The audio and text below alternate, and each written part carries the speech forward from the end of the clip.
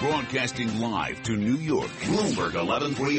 To Washington, D.C., Bloomberg 99.1. To Boston, Bloomberg 1200. To San Francisco, Bloomberg 960. To the country, Sirius XM Channel 119. And around the globe, the Bloomberg Radio Plus app and Bloomberg.com. This is Taking Stock. I'm Kathleen Hayes at our San Francisco Bureau. We wrapped up a very interesting conversation with President of the San Francisco Fed, John Williams, and two of his top researchers.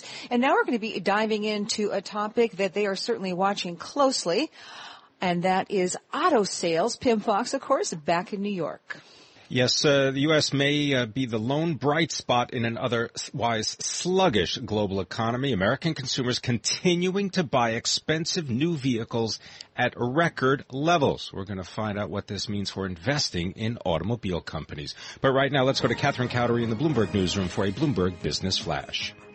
Thank you, Pimm. And Bloomberg Taking Stock is brought to you by Sector Spider ETFs. Why buy a single stock when you can invest in the entire sector? Visit sectorsbdrs.com or call 1-866-SECTOR-ETF. More weakness in Chinese and UK manufacturing is weighing on the stock market.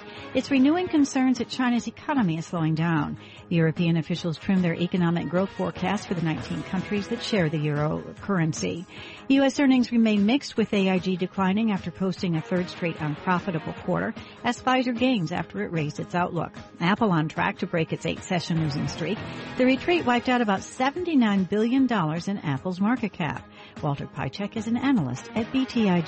I think the concern is more of a trust factor with the company, whether they can actually develop new products to provide an incremental revenue stream or provide something interesting enough in the next iteration of the phone in September to actually return to growth. The thing that's holding the stock where it is today is this hope that you're still going to get growth in the December quarter. Apple shares are up 1.9%, trading at 95.41. We check the markets every 50 minutes throughout the trading day. Dow Industrial Average is down 147 points, 7/8%, trading at 17,742. S&P 500 down 19 points, 0.9%, trading at 2,061. The Nasdaq is down 51 points, a loss of 1.1%, trading at 47.66. West Texas Intermediate crude oil down $1.07 a barrel, 2.4% to 43.71. 10-year Treasury up 22.30 seconds with a yield of 1.7945. And now let's get an update of some of the other stories we're following today. Thank you, Catherine. From the Bloomberg Newsroom, I'm Ramey Inocencio. This news update is brought to you by the Jeep Grand Cherokee, the most awarded SUV ever. The Grand Cherokee continues to raise the bar with its luxurious interior and legendary 4x4 capability. Drive one at your local Jeep dealer today. Democratic presidential candidate Hillary Clinton is walking back comments she made earlier this year, saying she wanted to put coal miners out of business. I don't know how to explain it other than what I said was totally out of context from what I meant, because I have been talking about helping coal country for a very long time. And I did put out a plan last summer. And it was a misstatement. Clinton apologized after being asked about her comments by a West Virginian who recently lost his job at a coal company. On the 5th anniversary of the death of Osama bin Laden, President Obama is defending his targeted approach to fighting terror. In an exclusive interview with CNN, President Obama said the use of drones as a mechanism of war is handled with extreme caution. We insist on near certainty that not only is the individual that we're trying to strike or the compound that we're trying to strike an active terrorist threat, but also that we're avoiding civilian casualties. Mr. Obama also said the next president would most likely follow his lead rather than his predecessors. And the state has redesigned the domestic violence incidents report form used by police so officers can record more details that could be used in investigations. Global news 24 hours a day, powered by our 2,400 journalists in more than 150 news bureaus around the world. From the Bloomberg Newsroom, I'm Ramey Inocencio. Catherine. Thank you. And here's a quick check of the equity benchmarks. Dow Industrial Average is down 164 points at 17,726. S&P 500 down 21 points to 2,060. Nasdaq down 55 points to 4762. And that's a Bloomberg Business Flash. You're listening to Taking Stock with Kathleen Hayes and Pimm Fox on Bloomberg Radio. The automobile industry, taking a look at Americans' love affair with the automobile.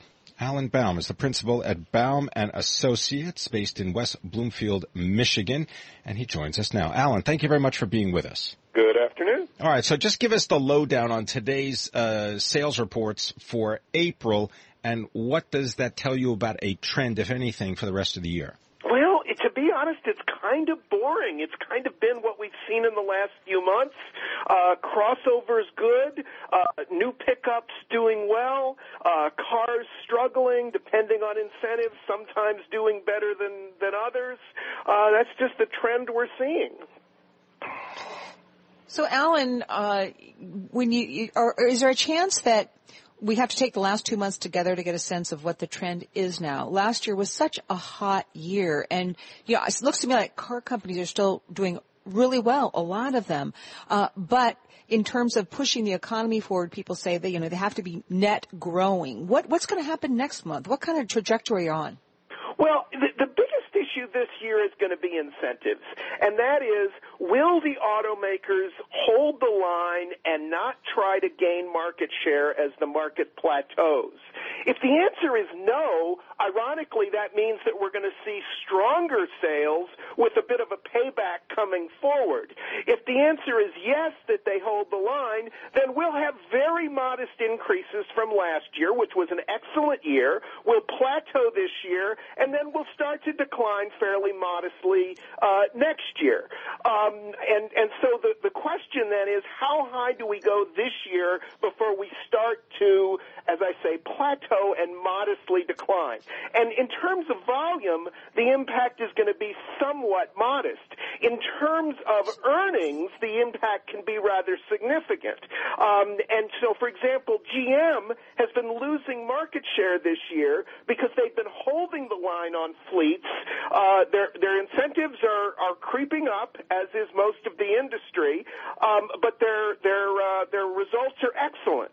Ford, of course, because of the full year of the F-150 being available this year, is doing extraordinarily well. Their volumes are going up. They had an excellent first quarter, and they're increasing their fleet sales a little bit to make up for some lost time that they say they will scale back later in the year. Chrysler, on the other hand, FCA, is somewhat treading water. Their volume is decent. Their incentives are high. They're clearly not making the kind of money they need to make at this part of the business cycle, and obviously Sergio Marchionne's discussions about needing a partner are related to this.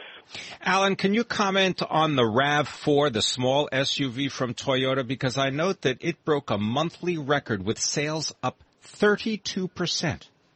Yes, and that whole segment is on absolute fire in a good way. And it's a question of incentives. For example, the Ford Escape is not growing at that rate simply because they can't make more of them. In the case of the RAV4, they've got a little bit more availability. In the case of the CR-V, they're building them in 3 plants, so they have strong availability. In the case of the Rogue, it's doing really well, primarily on the strength of imports, again, because they don't have enough capacity. That segment, if you throw enough product at it, you're going to sell, and with very modest incentives because of the demand. If I'm Volkswagen, Alan, should I be happy that my United States sales drop is the smallest since December? Well, you know what they've done is they've increased their production over the last few months of gas models. I suppose you should be, because of all the diesels they can't sell, I suppose you should be happy about the volume. You're certainly not happy about the profits. The incentives on those vehicles are dramatic, and they're going to get bigger. You've got a dealer body that is in open revolt, and this isn't going to change because of the requirement of the court to keep this under wraps until they get every I dotted and T crossed, and that's going to take some time. Can automobile factories easily switch from making cars to making SUVs now? They can make cars to crossovers. They can't necessarily switch from making cars to sport utility vehicles. And I make the distinction between the front-wheel drive product and the rear-wheel drive product. And most of the demand is in the crossovers. Now, again, just because they're on the same platform doesn't mean you can make that change easily. But you are seeing automakers make those kinds of changes in the production design process so that they do have flexibility going forward. And, for example, at Ford, you've got the Fusion and the Edge are on the same platform. They're built in different plants. So there's a little, the flexibility is not immediate by any means, but from an engineering standpoint, you can plan for that going forward. Alan Baum, right. Principal, Baum and Associates. Thank you for joining us, talking about automobile maker shares of Ford down about 1.5%, GM lower by nearly 1.8%. Coming up on Taking Stock, we're going to take stock of where to put your money. We've got Michael Cugino. He is the president and portfolio of the Permanent Portfolio family of funds. That's next.